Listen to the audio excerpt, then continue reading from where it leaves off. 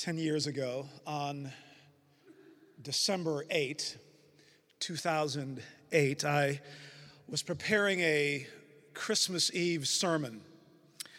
I was looking for something to cut through the noise. Anything to circumvent the moralistic expectations of my predominantly secular audience in The Hague, the Netherlands, where I was a pastor. And that evening, I stumbled onto Mockingbird.com. The first post I read was by David Zahl on W.H. Auden. We who must die demand a miracle. Nothing can save us that is possible. We who must die demand a miracle. The moment I read that, I immediately knew that David understood exactly what was at stake. I knew that Mockingbird understood the torment of the insufficiency of everything humanly attainable. Nothing can save us that is possible. We who must die demand a miracle. Now, fast forward a bit to April of 2012. I felt a gravitational pull from The Hague to New York City just to be at this Mockingbird conference, just to be with other people who have discovered their own limits and who want to push grace to the limit. I imagine that you are at Mockingbird today for that very same reason. Now, this is why today I relish the opportunity to introduce you to 19th century Dutch theologian Herman Friedrich Kolbrugge. Now, I believe Kolbrugge understands our need for a miracle better than anyone I've ever read. Kolbrugge knows that nothing that can save us is possible. Now, chances are you've never heard of Kolbrugge. Little of what he has written has been translated, but for what it's worth, Karl Barth believed that Kolbrugge deserved to be mentioned in the same sentence as John Calvin and Martin Luther. Barth believed that Kolbrugge, even more so than the Reformers, had plumbed the depths of sola fide and thought through all its logical entailments like no one else before.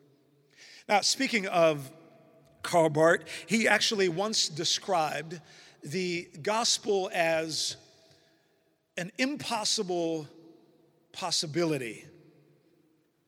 The gospel is both possible and impossible. The salvation is possible, but nothing that can save us is possible. We need a miracle. So in that one phrase, impossible possibility, we have what might be the most popular word in the American vocabulary, possible. Wouldn't you agree that that's one of the most popular words ever? And we have also what I think is quite possibly the least popular word in our vernacular, impossible. I think Muhammad Ali's famous and oft-quoted line, "Impossible is nothing," could be our American creed. Case in point, I won't tell you where I saw this. It wasn't in the mail quite yet, but the AARP, the American Association of Retired Persons, carries the slogan, "Real Possibilities." And if you ever go, some of you have gone to their website, you will know that the website will say, "Real possibilities, no limits, no aging. Make the most of each day."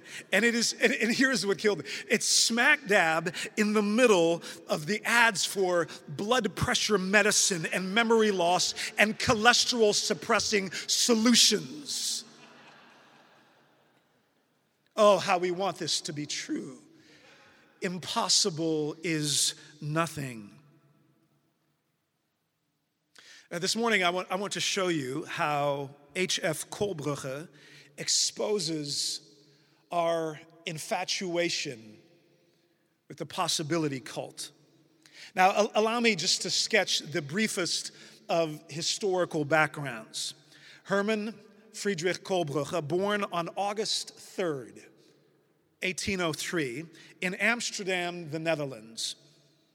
And he died on March 5, 1875, in Elbersfeld, Germany. Now, notice that location. Kohlbrugge was born and raised in the Netherlands, but he ends up living and ministering and then dying in a small town backwater in Germany. Not because he wanted to, but because he was exiled because of division in the church. Here's how it went down. On Pentecost Sunday, May 13, 1826, Kohlbrugge was a 23-year-old seminary intern at a Lutheran congregation in Amsterdam. Kohlbrugge could not believe the rationalistic inanities of Pastor Uckerman's Pentecost sermon. Uckerman preached the moralistic spirit of the age, self-satisfied virtue signaling, immanentist secularism, void of the supernatural life of God. And Uckerman breathed not a word about the spirit of Pentecost. Kohlbrugge clearly and resoundingly registered his vote of no confidence. He was then given a simple option by his consistory. Recant the accusation or be gone. Young Kohlbrugge agreed to apologize for the way he voiced his complaint, but he categorically refused to distance himself from its substance. Kohlbrugge was denied ordination, and he would never serve a Lutheran church in the Netherlands. The year was 1826. Soon after, Kohlbrugge tried to pursue ordination now in the Reformed Church, but again, because he offered punchy doctrinal critiques, his ordination was denied there as well. And so for the next 12 years, because of division, Kohlbrugge had no pulpit, he had no denominational credentials, he had no congregation, he had no money, he had nothing. And this is actually only the beginning of a long list of setbacks and disappointments and heartbreak that Kohlbrugge had to endure. After 3 years of marriage, his wife dies. He suffers poor health. He gets passed over for professorship at the University of Leiden because of theological division. He has to bury 2 children. He's then exiled to Germany, and instead of ministering in the Netherlands, instead of having a pulpit in the Netherlands, which he desperately wanted, he ends up in the small village church in Elbersveld, and except for the occasional pulpit supply, he never did full-time ministry or was ordained in the Netherlands. He died in Germany. Now, the unfair opposition he faced was so pervasive and so humiliating. At one point, he's walking down the street in Utrecht, and a bunch of hooligans decide to throw him into a canal just for sport because they had heard their parents talk about the theological divisions in the church. I could spend the entire allotted time enumerating all the ways that Kohlbrugge's heart was breaking, but this morning, I want to focus on one life-altering moment in Kohlbrugge's experience. On the morning of December 7, 1833, he was in his study, and he was preparing a sermon on Romans chapter 7, verse 14. Now, the first time he read through the passage, it said, "For we know the law is spiritual, but I am carnally sold under sin." For we know the law is spiritual, but I am carnally sold under sin. It didn't register, it didn't make much of an impression at all. But when Kolbruche returns to his study later that evening, he rereads it, and he has a completely different insight. Now he sees that it says, "For we know the law is spiritual, but I am of the flesh, comma, sold under sin." Now, Kolbruche had never realized that that verse only made sense if it had a comma. It is not, "I am carnally sold under sin," but it is, I am of the flesh, comma, sold under sin. Now, the exegetical significance of this comma may seem minuscule and far too subtle to us to appreciate. And I fear that the entire comma episode will actually get lost in translation. But for Kolbruche, the comma meant, I am not just sinfully carnal. I am not just fleshy in my sinfulness. It's not just that I happen to sin. It's not just that I am carnal in part. No, I am of the flesh.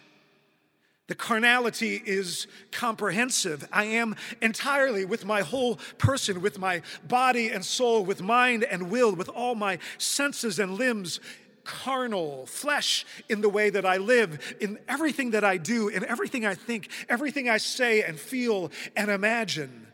All my desires, all my inclinations, all my passions, all of them are flesh. And Kolbruche saw that this is true for every believer, every bit as much as it was true for the Apostle Paul.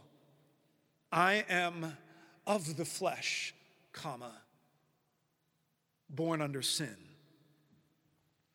For Kolbruche, this was like a second conversion experience. Here's what he said. "I do not know whether anything else in all my life has ever moved me as much as the noticing of the comma. I am carnal, comma, sold under sin. I am of the flesh, all of me. I fell down before God, worshiped his name, praised him for his mercy, and with inexplicable speed wrote my sermon on Romans chapter 7, verse 14. And with the discovery of the comma came the discovery of the limits and liabilities of the flesh. And with that came the discovery of the gospel in the most personable way possible. Over and over in his letters, in the sermons that he preached in Elbersfeld, he would say, I am flesh, I am dead, all of me. There is nothing I can do. The law is spiritual. The law is holy. The law is righteous. The law is good. The law demands perfection. The law requires personal, perpetual, and perfect righteousness. But we are flesh, sold under sin. The penny dropped and the light went on. And Kolbruche said that he was drunk with comfort. Right then and there, Kolbruche said that he had what he called his second conversion.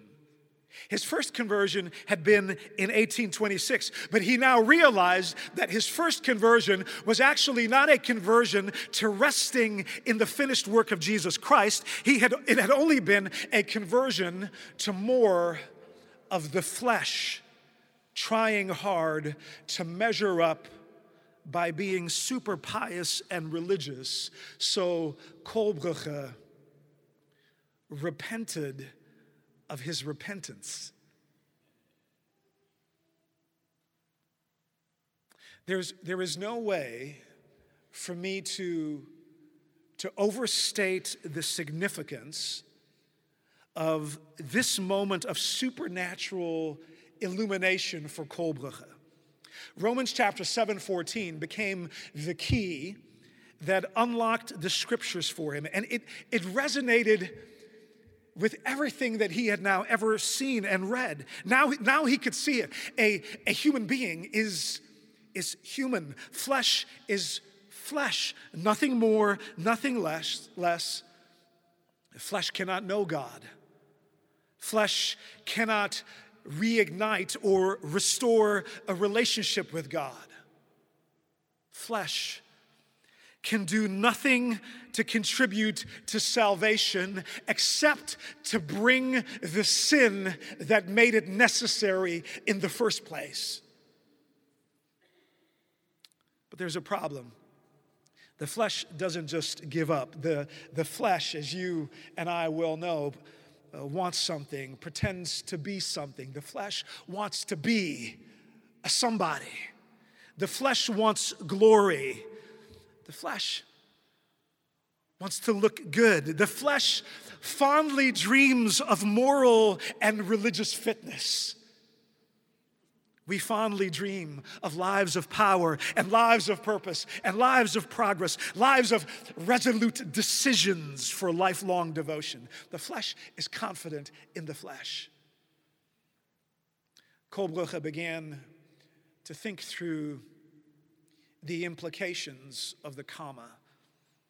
Now, at the time in the Netherlands, spirituality was marked, on the one hand, by a navel-gazing, super spiritual piety, and on the other hand, by this super spiritual, intellectual dogmatism. That was the division. And Kol Brucha could see it now. On the one hand, angsty piety, desperately trying so hard to be a little better. And on the other hand, angsty dogmatics, obsessive about a perfectly manicured theological system.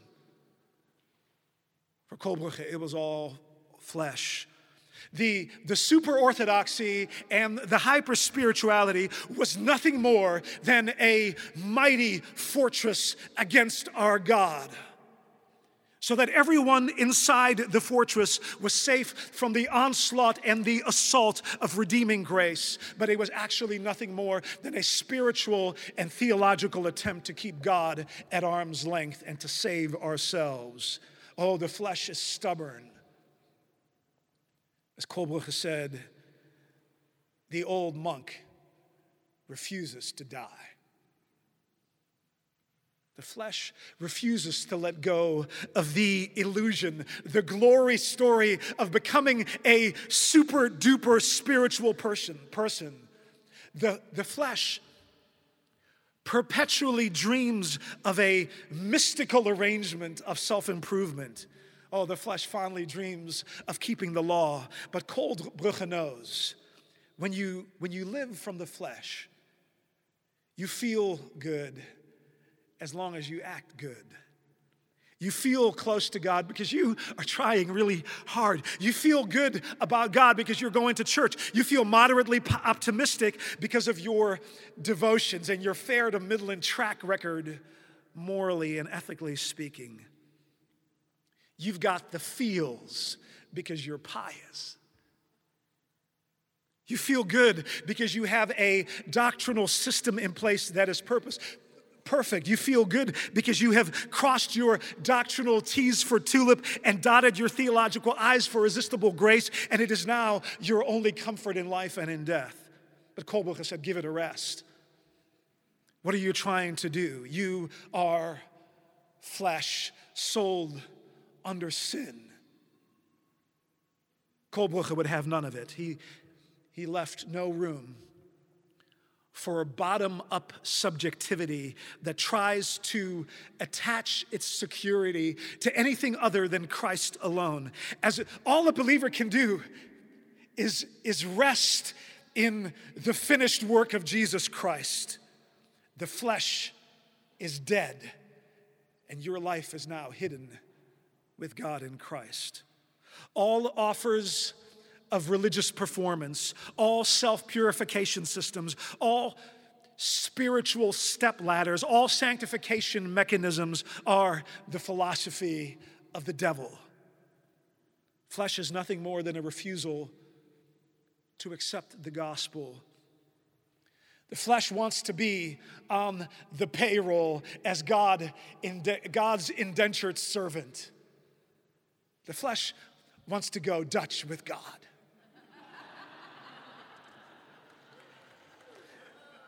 The problem is the gospel doesn't work this way, because moral decency and spiritual fervor and dogmatic correctness are not and never have been legal tender in God's economy. The flesh wants to keep up appearances with God, but the kingdom of God does not arrive through a human thingamajig. It is a stunning and miraculous work of God. Well, now at last I can explain the quirky little title of my talk. Let not conscience make you linger, Kol Bruches Kama. A few months ago, I heard the modern hymn, Come Ye Sinners, written by Joseph Hart and Matthew Smith. I want you to listen carefully to the fourth stanza. Let not conscience make you linger, nor of fitness fondly dream. All the fitness he requires is to feel your need of him. This he gives you, 'tis the Spirit's rising beam. Oh, let not conscience make you linger, nor of fitness fondly dream. Kol Bruches would say, stop dreaming of your fitness. Stop dreaming about measuring up. Stop dreaming about being good enough, spiritual enough, holy enough, doctrinally accurate enough. Stop dreaming of your piety. Stop dreaming of your personal spiritual progress. Let not conscience make you linger. It is slowing you down. It is worrying you. It is making you anxious. It is holding you back. The law is convicting you. The law is spiritual. The law is holy. The law is perfect. So why fondly dream of the flesh becoming perfect? Believe the gospel. Let not conscience make you linger. To his dying day, Kol Bruches believed the Heidelberg Catechism was right. I'm going to read to you question and answer 60.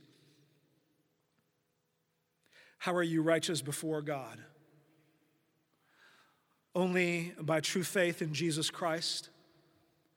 Even though my conscience accuses me of having grievously sinned against all God's commandments, the law is spiritual. Of never having kept any of them, the law is spiritual. And of still being inclined toward all evil, the flesh. Without any merit of my own, out of sheer grace, God grants and credits to me the perfect satisfaction, righteousness, and holiness of Christ, as if I had never sinned nor been a sinner, and as if I had been as perfectly obedient as Christ was obedient for me. All I need to do is accept this gift with a believing heart. When Kol Bruches discovered the comma, he found freedom and mind-blowing joy. This is the impossible possibility. Sinners are declared holy. Religion is not supposed to work this way. God justifies sinners. The sinner is righteous. We could have never and would have never come up with a religious system like this.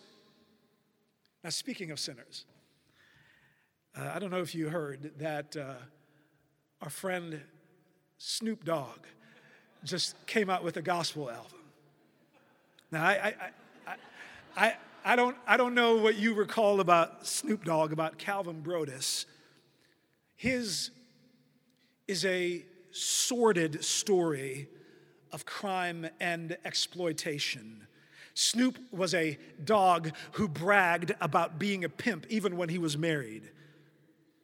Then he had sex with and prostituted young women, and he won 4 adult industry awards working with Hustler on hardcore porn movies. He settled a lawsuit with a 17 and 18-year-old because he had offered alcohol and ecstasy and the flesh, all in exchange for them taking their clothes off at a Girls Gone Wild event.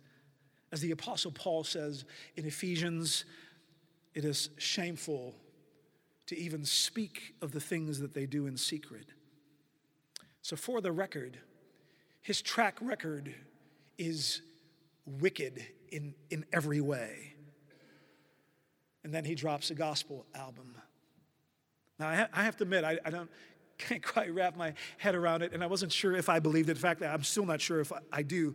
And I wanted to see if this was for real or for play or for mockery or just for money. And then 2 days ago, I read the lyrics to his song, New Wave. A change for the better. I am reading your letter. There's love on the pages. There's love for the ages. Right, wrong, same song.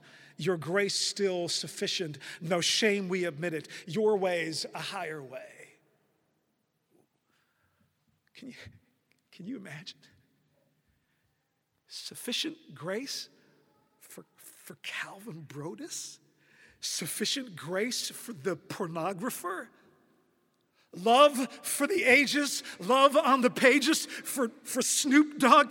Can you imagine coming to a church near you on Song Select, lyrics and music by Calvin Broadus?